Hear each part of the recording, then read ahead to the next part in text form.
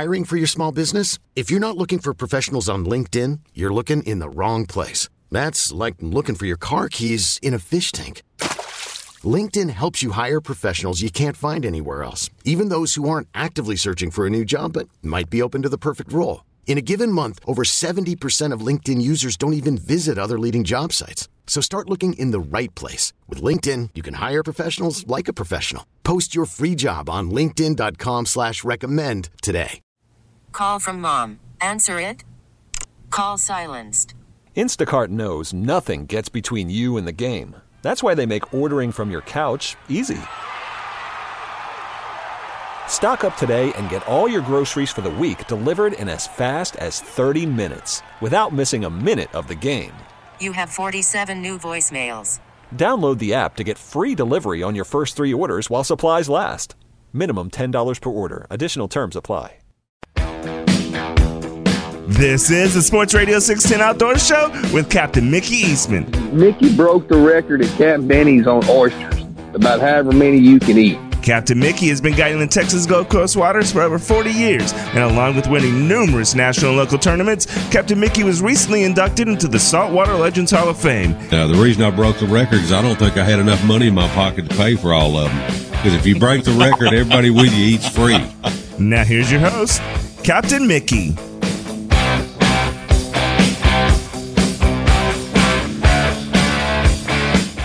Good morning. Welcome back to the Sports Radio 610 Outdoor Show on this Sunday morning. Hour number 2. All right, let's head down Port O'Connor way and let's share some time with Captain Lynn Smith, see what he's up to this morning. Hey, Lynn, how you doing, buddy? Oh, man, pretty good. I got to actually go duck hunting yesterday. Did you? Well, that's good. Yeah, I bet it's been 10 or maybe 15 years since I hunted ducks. I got invited on a hunt in Garwood, and I went down there and went up there to a lodge and really had a good experience. And I enjoy walking through those lodges and looking at the pictures on the wall and see if I can recognize some old pictures, and I really enjoy that. And it's amazing you recognize some of those old pictures on the wall. So. It was a good deal. I talked to some good old guys in the lodge and good experiences. So yeah, that's cool. Old pictures on the wall. How about that? Oh yeah. And I'll tell you what, boy, it brings back a lot of memories, man. Sitting in those blinds and having those teal buzz over you like that. Oh my goodness. If that doesn't get your blood boiling, man, nothing will, I guarantee you. Yeah, brings back a lot of memories. Yeah, duck hunting's a great sport. It is. It is that. I guarantee you. And, brings back memories, man. Yes, it does. My dad started me duck hunting. I was 7 years old. Boy, I'll tell you. And killed my first duck when I was 7. And, I can still remember it like it was today. My first duck was a greenhead. And I remember it. That was the first duck my son ever killed. I think he was about 6 or 7 years old, and he popped a greenhead. I'll be darned. His first duck. How about that? Oh, that's awesome. And I wanted to go get him. I wanted to go out there and get him. I think the water would have probably been over my head, Yeah. But you still remember that. You remember those flights of ducks coming into your decoys, and you can still see it. I mean, I can still see it like it was today. You remember those days, I'll tell you. Yeah, and you look down at the dog sitting there on the boardwalk, and he's just trembling and shaking and teeth chattering, and it's 80 degrees outside. He goes, "That dog cold?" I said, "No, that dog's nervous." He's excited. Oh, he's excited. He's excited. He's ready to fetch something up, buddy. Boy, I'm telling you, man. And you just, my blind that I had down here, I built him a little walk in front of the blind, a little platform. Right. And boy, that was his, man. He'd get up on that platform. He was ready. Yep. He'd sit there just shaking. He was so ready, And you just watch him. And he'd tell you where the ducks are. He'd hear them coming. Oh yeah, you watch him, boy. You watch his head. He'll turn. He'll see them before you do. Oh yeah. Oh yeah. If they're coming from behind you, boy, you see his head turn, looking up. Yeah. Oh yeah. You learn from that dog. Man's best friend. I'm telling you. Yes, sir. I had a big old yellow lab and a big male named Rocky. And old Rocky boy, I worked him over one day, man. He picked up 32 geese for me one day. And the last retrieve was a real long retrieve. I popped a goose, and boy, he just locked his wings and just sailed, and long retrieve. And boy, he brought him back. He just was slow walking back with that goose from a real long retrieve, And man, I had him in my truck on the way home, and when I got home, I opened up the back door to my truck, and he was laying back there, and he just raised his head and looked at me, and he's like I have to get out, and I literally had to pick him up out of the back of my truck and back seat of my truck and set him on the ground because he was so sore he couldn't hardly get up. Oh boy! And he was worn out. I'm telling you, man. He didn't have any trouble sleeping. I'll tell you that. I had an old dog like that, and I probably shouldn't have hunted him that last year, but he couldn't stand it. I mean, he knew when I got up in the mornings and I'm loading the truck, he knew I was going hunting. And I'd load him in the kennel. He'd hop up in the back of the truck, no problem, get in that kennel. And I'd stop at DJ's Country Store and get a can of Vienna sausage, and I'd put 2 aspirins in there, force them down in that, soft sausage and feed them to him.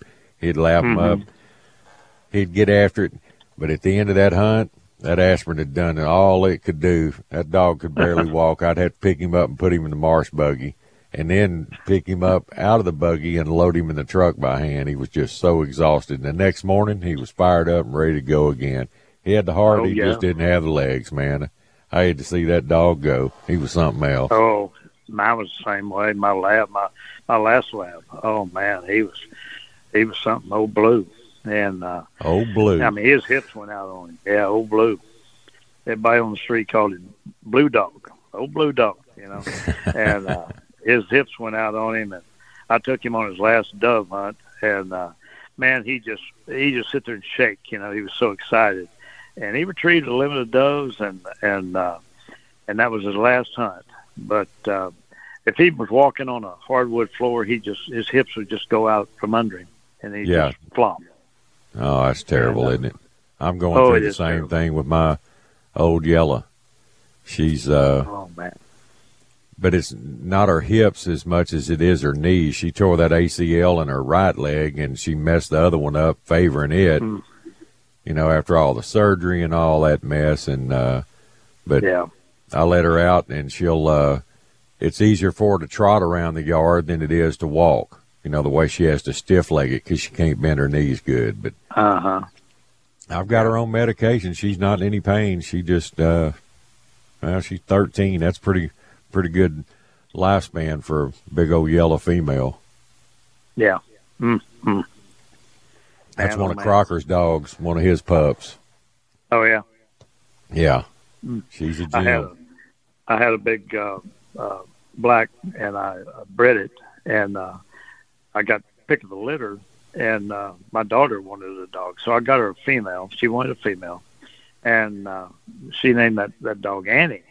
And anyway, she said, how smart these labs are. They're just brilliant, And anyway, my ex-wife said that she kept finding the water on the kitchen floor and couldn't find out where this water was coming from.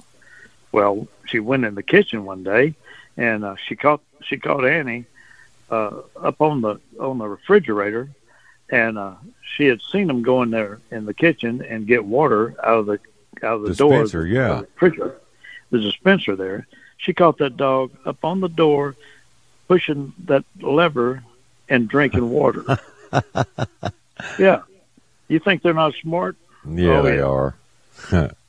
I told her, you should take a picture of that, taking a video of that. you could have made some money on that deal. Hey, if Arnold the pig on Green Acres could change the channels on the TV, a lab can go to the water dispenser, I promise you. Oh, yeah. Remember that absolutely. pig on Green Acres? Yeah. Go up and change the channel on the television.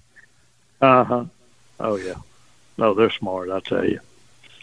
Guarantee you. Yeah, one of my old buddies here in Port O'Connor, he had a chocolate lab. And he came in from hunting one day, and he took the shock collar off his dog. He laid it on the cooler in his garage, and he went in the house. He came back out, and the shock collar was gone.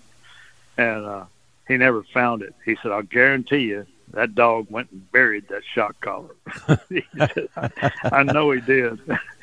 He said he just had this sheepish look on his face. He said, but I never found that shock collar. Hey, I had a lab one time. All I had to do was threaten her that I was going to get that collar.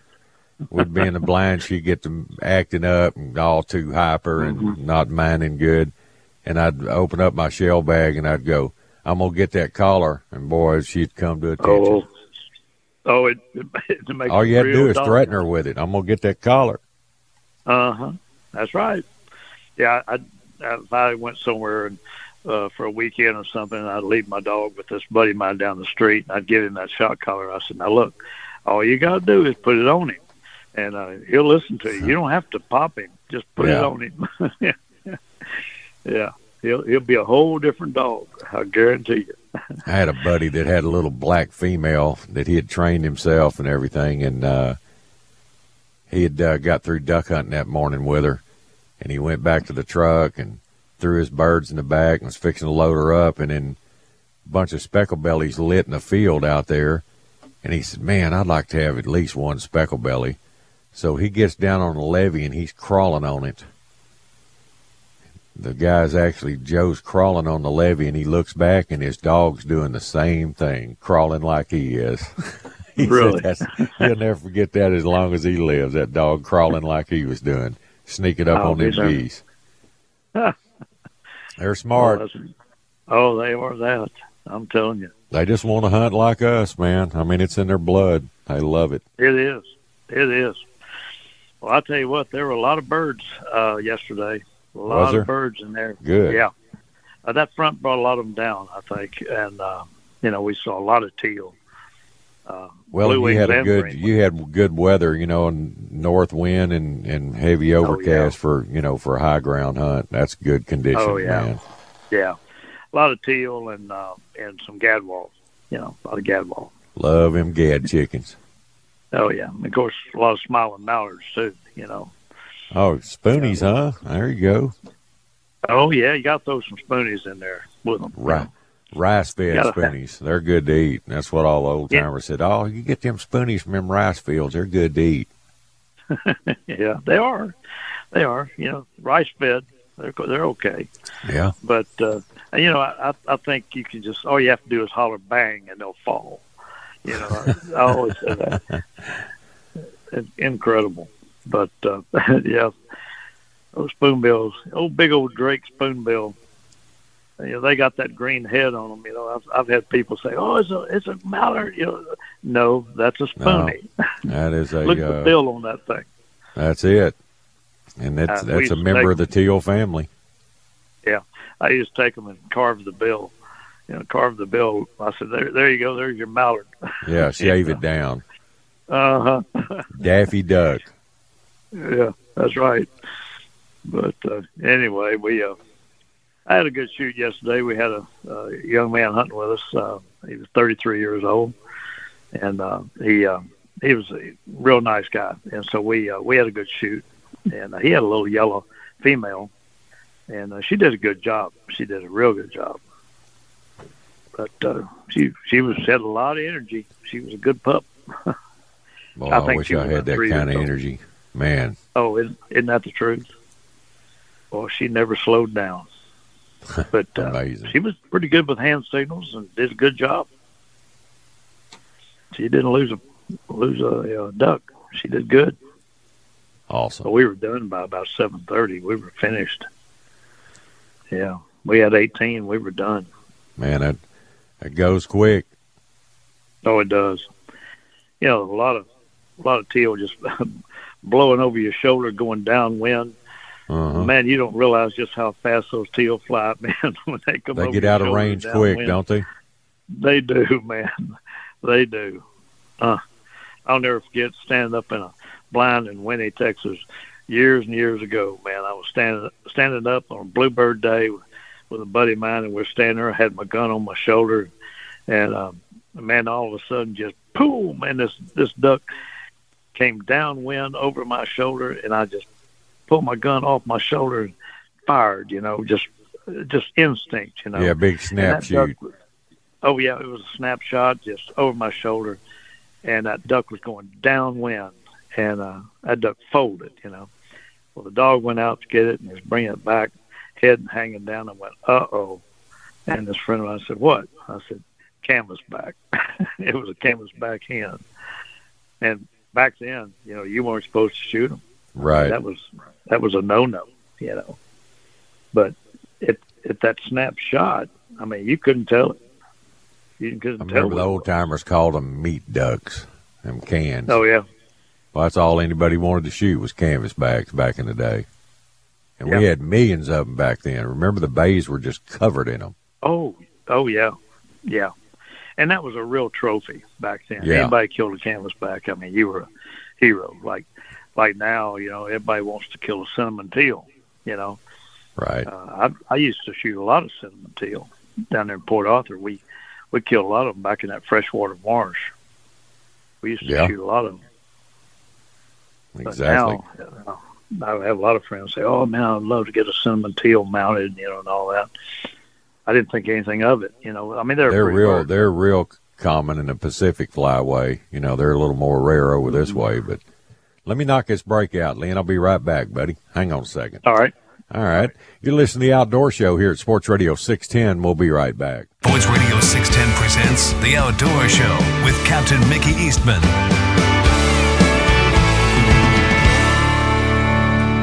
Yeah, that's my old girl. Good morning. Welcome back to the Sports Radio 610 Outdoor Show. It's 5:20 here in the Bayou City. All right, let's go back and talk some more with Lynn Smith. All right, Lynn, we are back. Yes, sir. Well, I'll be in a different kind of blind the next few days. I'll be in deer stands, deer blinds the next few days. Well, I hope we get some good weather for deer hunting. It's been kind of iffy. I know it. Well, I'll be down in George West a few days, and then over to Freer for a few days. So there you go. That's good. Yeah, that's good deer country right through there, buddy. Oh, I know it. Yeah, we got some good deer to harvest, but we did the flyover. Had the flyover in George West last Tuesday, I guess it was. We could go Tuesday, and anyway, we got to harvest about 60 does off that place. So that's usually average. We normally do about anywhere between 60 and 75 does, and about the same in the number of bucks, or pretty close to that, about 50 bucks or so. Right. But that's usually average. But and we get pretty close to that through the year. I mean, that includes, the cull bucks and such as that. But by the end of the year, we're pretty close to the numbers, if not exactly on the numbers. It gets to be a lot of work, though. I'll guarantee you that.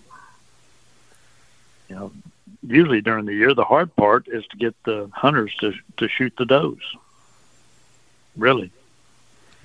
And then really, when the rut's really kicked in, it's hard to find the does. A doe will come to a sendera and just barely stick her head out and look both ways and then run across. It's funny because they're hiding from the bucks. I mean, they are hiding back in that brush, man. And but anyway, when they did the flyover, they found most of the does on one side of the ranch. Isn't that funny? Yeah, it is. That's the way it unfolds. Yeah, and they didn't see a lot of the bucks where they saw the does. Same way And with that's Blaine's. great. That's what he was Is that talking right? about, opening weekend at his place. But, man, the weather was hot. It just wasn't right. Right. Same way here. But the bucks are there. They just weren't moving. They're laying up. About the only bucks they saw were mostly young, immature deer.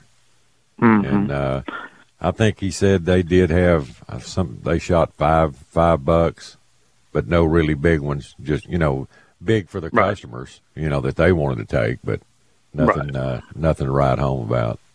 Boy, but I'll tell you what, when that rut kicks in, I mean, you see deer you've never seen before, You go, where'd he come from? Yeah, like, wow, what happened? Man, yeah, where did that deer come from? Jeffcoat, I was talking to Mike the other morning, and they were down in their river bottom lease that they've had, on the Trinity River for years and years, and they've killed some good deer over the years. But he said youth weekend, he said he saw a bachelor pack of bucks, 5 of them all together, and every one of them were 150s and 160s.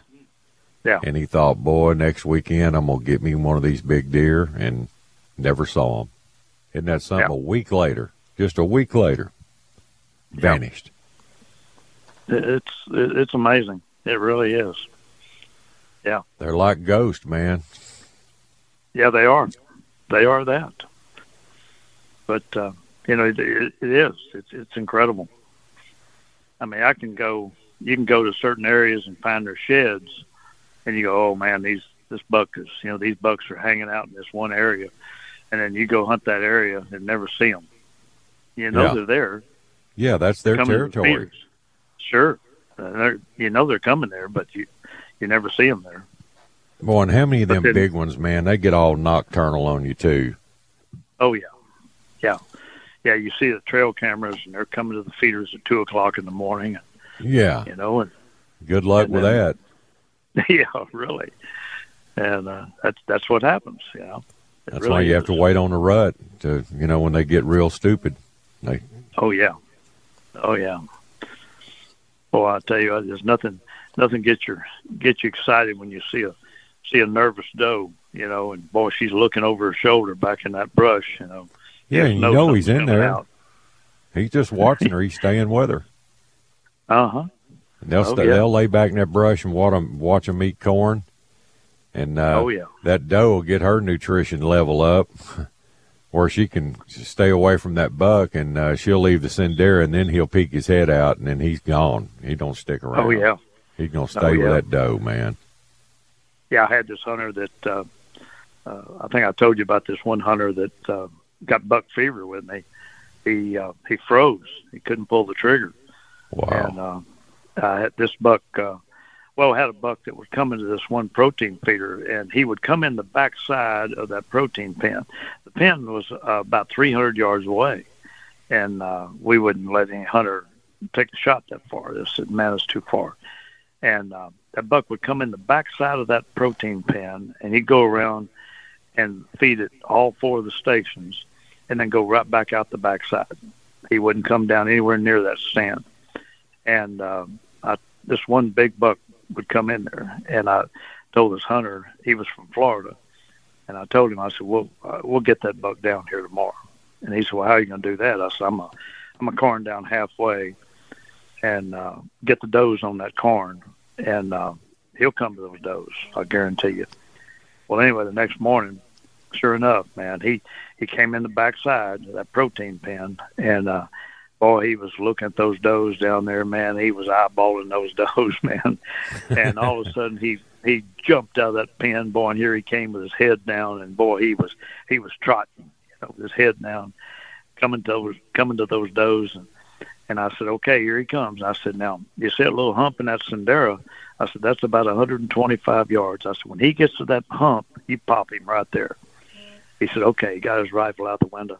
And it was just like I planned it, man. When he was running toward those does, and the big old doe ran into the brush, and that big buck ran up to that hump and then wheeled around and stopped right on that hump and stood there looking in the brush. And I had my hands over my ears. I'm going, shoot him, shoot him. Now, shoot.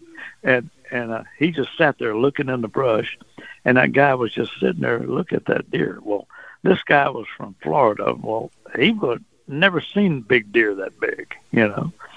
And that buck stood there probably 10 seconds or more. And then the buck ran in the brush after the doe. And the guy pulled his rifle back in the stand and put safety on. And I said, why didn't you shoot him? He said, I don't know, man. I had him twice. I could have shot him twice. And I just shook my head. I didn't say anything, you know. And we got why didn't you? Yeah, and we got back to the ranch house, and anyway, he went in the ranch house, and I was outside helping another guy skin a deer, and so this guy, one of the guys on the lease, he was a real good trophy hunter, and he came out there and he said, "Was that a good deer?" I said, "Oh yeah, he'll score good." And he said, "Well, if you think you'll score," he said, "I'm in a deer contest up in Tyler," and he said they have a category for South Texas deer, low fence South Texas. He said, "If you think you'll score, I want to get him." I said, "Okay." So I told him what I did. And I said, "He'll be there." He said, "Okay." So next morning, he said, "That guy's leaving. He's going back to Florida." I said, "Okay." So he went back there and he got that deer. And that deer was a 9-point. He scored 178. Whew, man, what 9 a deer. point. Yeah. Man. Oh, he was a hoss. And the deal was, they had him mounted, and they hung him over the coffee pot in the lodge. And so that guy from Florida was coming back every year, and he had to stare at that buck over the coffee pot. He had to look at the buck he couldn't pull the trigger on. Yeah, he got buck fever on. He just went in shock, man. He's not used to seeing things like that. You know, people come to South Texas all the time. They're used to hunting East Texas and other places, Louisiana and everything, low fence. And, man, when they see a big buck, they freak out. Oh, yeah. Well, they're just not used to it, you know. Like the deer down in Florida. Oh, yeah. I mean, it takes your breath away, you know. First time I ever saw one in South Texas, I mean, I know my mouth fell open. It had to. I'd never seen a buck that big, you know. I was used to seeing little old deer, you know, around Bryan College Station, that area, you know, and in the hill country, you know, around Hunt, Texas, and that area. I'd never seen any real big monster bucks. Yeah, and guys that I know have gone to Canada and hunted, you know, and they get up there in them old 300, 350-pound bodies, and they look at the rack, and it doesn't look that big. And then when they do shoot one, it scores unbelievable because the body dwarfs the rack. Yeah. You know, and they just can't believe how much, you know, thicker the mass on those deer up there are. Oh, yeah. You know, there ain't no pencil horns in Canada. No. The horns look small compared to the body. They do, because that body's so big. Yeah. You know, I tell people that come down and hunt with me, I say, you know, up in the hill country, you know, you have ground shrinkage, you know, and, you know, you shoot a deer and you walk up and you go, oh, I thought he was bigger than that, you know. Well, it's because their bodies are so small and it makes their horns look bigger, you know. You think, man, that's a shooter. But in South Texas, it's just the opposite. Yes. You know, you walk up and you go, oh, my God, I didn't realize he was that big, you know. It really is. Yeah. I mean, it's just the opposite. I like it, man, when you see that big mature buck come out in the middle of a sendero with all the other deer, and it just looks like a big old stallion walked out. Yeah. I mean, the body size and the horns and everything, it's just like, don't get your binoculars up and try to score it. Just shoot it. It's a shooter. Right. It's a mature deer, and it's got good horns. Get him. I've had people ask me, well, how can you tell a mature buck? I said, trust me. When one walks out, there's no doubt in your mind that that's a mature deer. Exactly. I mean, you know, no doubt. Compared to these other bucks, no doubt. And believe me, the other bucks know he's a mature deer too. I mean, you know. Yeah, you can watch how the young ones act when a big one comes out, especially when the rut's on. Oh, absolutely. They don't want any part of that deer. No. Said, Big Daddy has arrived and we are leaving. That's right. They'll duck their head and walk away. Yeah. Get away from him. Yes, sir. Daddy's here. Mm-hmm. Daddy's here, and we're gone. Mm-hmm. He can have the whole harem. He can have them all. Absolutely. Yeah, boy. Yeah, there's nothing makes me feel better than to see a big old buck walk out. Man, oh, man. I've had a guy sitting in the stand with him one day, the same deal. I said, oh, you'll tell. I said, now that buck there, that one's about 3.5 years old. He said, but look at the horns on him. I said, yeah, but he's only about 3.5. You know, you give him a couple of more years and you won't believe the horns on that deer. Yeah. You know, you won't. So I said, I said, look at his face and, you know, look at his legs and back and belly and everything. I said, that deer is only about 3.5 years old. But, yeah, their snout shortens up. You know, they kind of get that Roman nose, and they get that sway back and that pot belly and that big neck and chest. I mean, it's. Yeah. I said, don't look at his horns. I mean, look at his body. Look at his body. Yeah. I said, that's a young deer. Yeah, that's but a teenager. We got one on a trail camera that it got really nice set of horns this year, but he's a real young deer, you know. Yeah. And I said, you know, I was showing one of the guys at the lodge yesterday when we were duck hunting. I was showing him this picture of this one deer, and I said, now he's a young deer, and I said, you know, we're not going to shoot him, but boy, I said, this is what we're, you know, producing. I mean, this is a really nice deer. And he's going to really be a nice deer here in a couple more years. Yeah, I always thought that looked so strange, all the photos you'll see from these high fence ranches, and they'll have those 2-year-old deers with, you know, 200-inch racks on them. I don't know how those little pencil necks on those young deer can hold all them horns up, man. I know it. You know, isn't that weird looking? It's so strange looking. I know it. I know. Crazy. All right, let me do another break right quick. Hang on, man. We'll come back. Getting me all fired up here on these big deer. All right.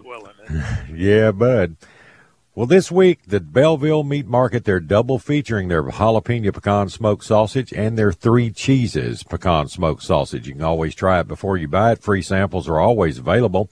And their full menu on pecan smoked barbecue, that's always served Monday through Sunday, 10 a.m. to 7 p.m. And they're now taking orders for their country smoked turkeys for the holidays. So get your order in. Make sure you get 1 or 2 of them. They're really good. And custom processing on pigs and calves, they do that all year long. You can order a half calf or a hind quarter, have it processed any way you like. And their wild game processing, second to none. And they're also, try their Vinny dogs and hog dogs. That's homemade hot dogs using your own venison or wild pigs.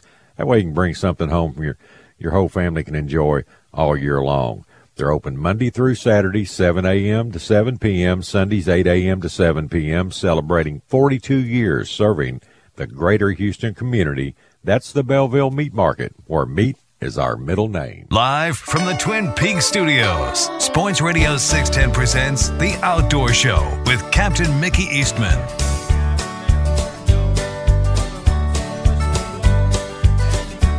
Good morning. Welcome back to the Sports Radio 610 Outdoor Show, 540 here in the Bayou City. All right, Lynn, we are back, man. Oh, yeah. Yeah, I had a customer a couple of years ago, 2 or 3 years ago, that was going to shoot a management deer, and he was just about to drop the hammer on this one buck, and I said, whoa, wait, hold on a second. And, well, this particular feeder and everything, where this deer was, there was a road right behind this feed pen and everything, and it dropped off. The road kind of dropped down the hill, and I was looking through my binoculars, and all I could see were horns jogging coming up that hill, you know, and a set of horns coming up the hill. I said, oh my God. I said, look at this one. And man, there was a buck coming up that hill. He looked like he was about 30 inches wide, you know. And I said, please don't shoot. I got to look at this deer. And I mean, it was a hoss, man. I mean, that buck, he was a 10-point, but he was a bull. He didn't have real tall tines, but he was wide. He was real wide. and it may have been the same deer that I saw at another stand not too far from there. That I came around the corner one day to go actually fill a feeder, and when I turned the corner around this brush, there was this buck standing at the feeder, and he was real wide. It was an old mature deer, and boy, he took off and he ran to the other side of this pasture there, and he got in the shadows of the trees and everything on the other side. He stopped right there in the shadows, and I was watching him with my binoculars. He just stood there watching me, and I watched that deer. He laid down in those. He shadows. felt safe in those shadows. He laid down. And I said, well, you old rascal, you know, look at you. He laid down, and I thought, well, I'll be darned. So I just started idling real slow over to that feeder, and I'm still watching him with my binoculars. I never saw him get up, and I'll guarantee you that deer crawled off. I'll guarantee you. You know, you tell me they're not smart, you know. Yeah, they are. They didn't get big by being stupid, you know. No, they didn't. Well, they've seen a lot, you know. If they're on a ranch that's kind of busy and there's a lot of shots fired on other deer and everything, they remember all that. Oh, yeah. But I never saw him. That's when they learn how to be blind skirters. They skirt them blinds, man. Oh, yeah. But that deer, I never saw him again. Never saw him again. But he literally just crawled off, I'll guarantee you. That's why I like hunting. You know, when the rut starts, I like to hunt those blinds with the pasture setting where there's a lot of open places between mottes and everything where you don't have all that real thick cover.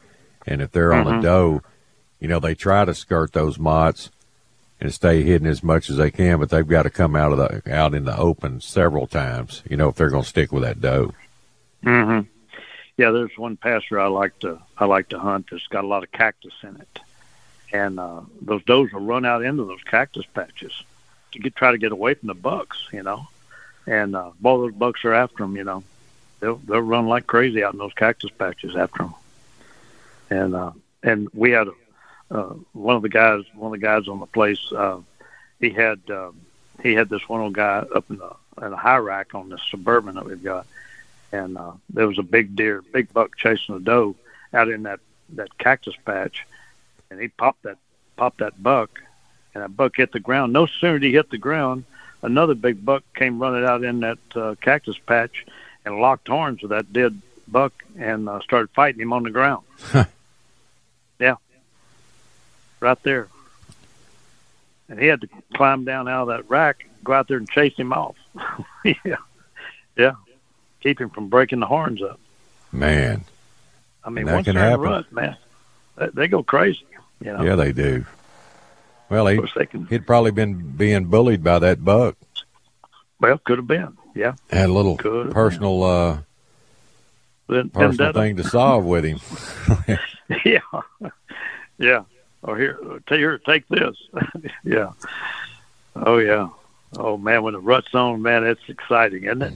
It is. Oh, it's man. My time of year. That's why I wait till I do, when I do to go down south. Oh, yeah. And some years you'll miss it. Some years it's later than others. Here the last few years it seems to be getting later every year for whatever reason. I don't know why. Yeah. Well, there's a second rut, too, Yeah. There's a late rut. But it's like down there that, the first rut is just, if there's any at all, it's mostly, it's real minute. It doesn't last. Mm-hmm. It's just sporadic. But when that right. big, full secondary rut kicks in, it's always, in doe and spike season, it seems like. That's when Blaine will see some of the biggest bucks he's seen down there when he can't shoot them. It's crazy. Yeah, I was down there. We were finishing up in February, and we were finishing up taking out the few does that we had to take. And I was sitting in a stand. We were trying to shoot some big barren does and all that. Uh-huh. And I'm sitting in the stand. I heard something behind me, and I looked around, and there was a big 12-point and a 14-point chasing the doe. Wow. And they were back and forth chasing that doe. That was in February. Yep. I mean, it's seen it a lot. Have you filled up those management hunts yet? Yeah, we have. You have? Okay. And because I had a listener text me about, he hears us talk about it, but he wants to know how he can we participate. Filled them up, we got them filled, and I appreciate the help because we definitely got them filled up, and no problem. No problem. We got some calls and got it done. In fact, I think one of the hunts is going to be, either before or after Thanksgiving. I think it's after Thanksgiving. Right. But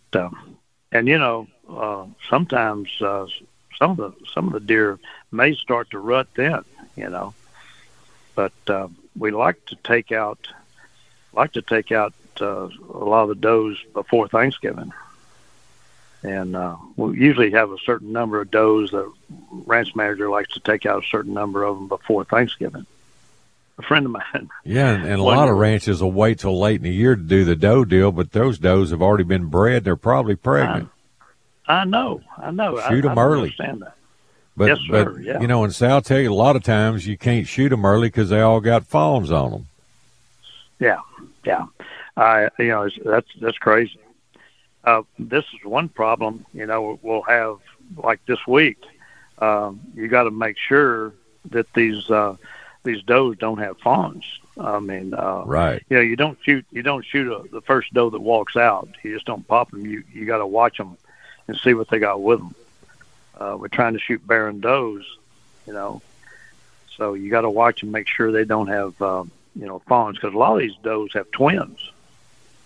So they got twins. Sure they do. They'll have at least one with them, if not two. That's right. A lot of them have twins this year, so you got to watch them. So we let the does come out and see if they got fawns with them or whatever. And we got to be picky, Yeah. But that's what we do. That's called management, Yeah, and another aspect of management is taking care of your predators too, like your packs of coyotes absolutely. And everything, man. That you can have a great fawn crop, and after the coyotes get through whittling away on them, you see a lot of does that had twins. They just got a single with them because one of them got killed by coyotes. That's correct. Yeah, that's correct. Or a big bobcat. You never know. Or mountain lions. Yeah, we got the mountain lion problem. Yeah, too, we do. Mountain lions. We definitely. I watch a lot of those Alaskan shows, and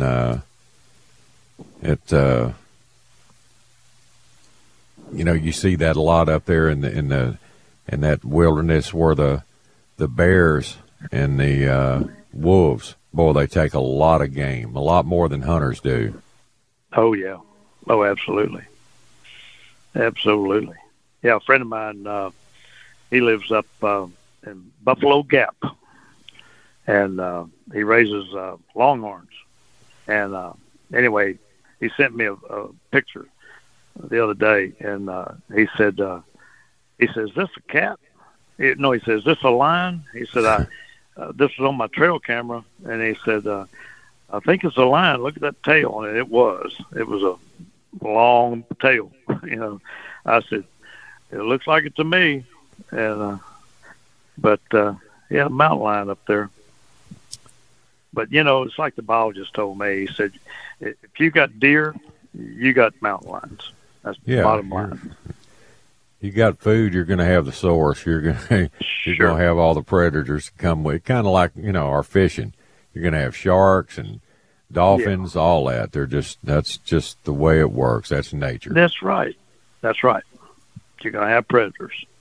Yep. So it's just a matter of how many you're going to have. And more bucks get eaten than does because buck will stand his ground. That's correct. Yeah. And he'll stand and fight. He'll stand and fight, and sometimes you don't come out too good. Yeah, we found a lot of different bucks in some of the ponds, where mountain lions have attacked them, and then they'll run to water if they're hurt. Isn't that amazing how deer do that? If they get wounded or crippled or whatever, they always go to water. That's correct, yeah. Isn't that something? We found one buck in one pond dead that he was 16 points. Oh, God. Yeah. And we were harvesting does early one season, and the guys, everybody went out and they said, okay, everybody, get at least 2 does apiece. Well, I went over to one of the stands to pick up one of the guides, and I'm loading his does, and one of them had a chunk kind of out of one of the humps, rear. And I said, man, what'd you do? You shoot him in the rear? And he said, no. He said, I think that's where the bullet exited or something. I said, So anyway, we get back to the ranch house, and we're hanging them up, and, we're skinning them out. And I looked at that deer, and I said, no. I said, this was a mountain lion, had this deer. And then you could see the scratch marks from the deer's neck all the way down. And that Wow. mountain lion had that doe all the way down. And as a last resort, he took a bite out of the right quarter. rear hind quarter. And he took a bite. And but she got away from him. Yeah. But she had scratches all the way down, from her neck down. Yep. And got away from him. Well, it happens in Texas. You don't have to go to Africa to see that. That's no. In South Texas, that's kind of a format for Africa. It's close to, terrain like that, brush country. And, man. Thank God there's not real lions. How about walking the blind in the dark? Not going to happen. I'm packing all the time, and I mean, it's eerie. You go park the truck and then you're walking to the stand and you never know. I'm always packing, but I had that one run in with that one mountain lion. And ever since then, I'm leery. That makes a hair stand up on the back of my neck. Ooh, I'm telling you, buddy. When they scream at you and then growl, trust me, my hair stood straight up on my back of my neck. Yeah, I promise. Yeah. That's and then that's too close. Mountain lion can do some damage, man. The first thing they go for is your head. Just like leopard goes for your throat. And, well, they do too. Yeah, they go for your neck. Yep, that's right. Yeah. So, it's they're a predator, and I mean they're a big predator,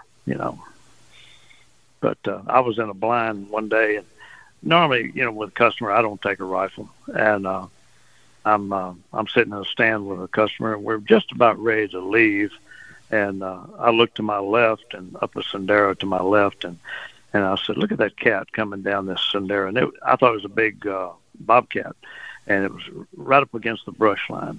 And it was about 100 yards away or more, but it was coming toward us. And then it turned to come across the sendero, and I saw that tail. And I said, oh, it's a mountain lion. And I was reaching for his rifle. I was going to shoot it. But, because you don't have long, man. I mean, you just got to. No, you don't. You don't get long to look at them. I mean, you better be ready, Freddy, when one walks out. Oh, that's right. But he came on across that sendero, and so we sat there another hour and a half or so, hoping that he'd come on down to where we were, thinking he was probably coming down to that feed pen probably, but he never came down. He was hunting. Just like you were. Here. Yeah, I have. Man, I'm out of time, man. I hate to end this conversation, but it's that time, brother. I got to roll. If somebody wants to call you, give them a number, my friend. Yes, sir, man. Okay, 361-935-6833. I'm sure we can finish this conversation next time we talk. You have a good one, Lynn. All right, man. You too, Mickey. See you, buddy. You have a good one, Take care. All right. All right, it's time for our top of the hour break, national anthem and all that, and phone lines will be open at the top of the hour, so give us a call. We'll be right back after these messages. This episode is brought to you by Progressive Insurance. Whether you love true crime or comedy, celebrity interviews or news, you call the shots on what's in your podcast queue. And guess what? Now you can call them on your auto insurance too with the Name Your Price tool from Progressive. It works just the way it sounds. You tell Progressive how much you want to pay for car insurance, and they'll show you coverage options that fit your budget. Get your quote today at Progressive.com to join the over 28 million drivers who trust Progressive. Progressive Casualty Insurance Company and Affiliates. Price and coverage match limited by state law. We really need new phones. T-Mobile will cover the cost of 4 amazing new iPhone 15s, and each line is only $25 a month. New iPhone 15s? It's better over here. Only at T-Mobile, get 4 iPhone 15s on us and 4 lines for $25 per line per month with eligible trade-in when you switch. Minimum of 4 lines for $25 per line per month with autopay discount using debit or bank account. $5 more per line without autopay, plus taxes and fees. Phone fee at 24 monthly bill credits for well-qualified customers. Contact us before canceling account to continue bill credits or credit stop and balance on required finance agreement due. $35 per line connection charge applies. See T-Mobile.com. O'Reilly. Protect your vehicle's engine with a full synthetic oil change and save with Mobile One at O'Reilly Auto Parts. Purchase 5 quarts of Mobile One full synthetic motor oil and receive a $10 O'Reilly gift card after rebate. See store for details. With your Mobile One purchase, you'll also receive 2 times points during O Rewards Bonus Points Month at O'Reilly Auto Parts. O'Reilly.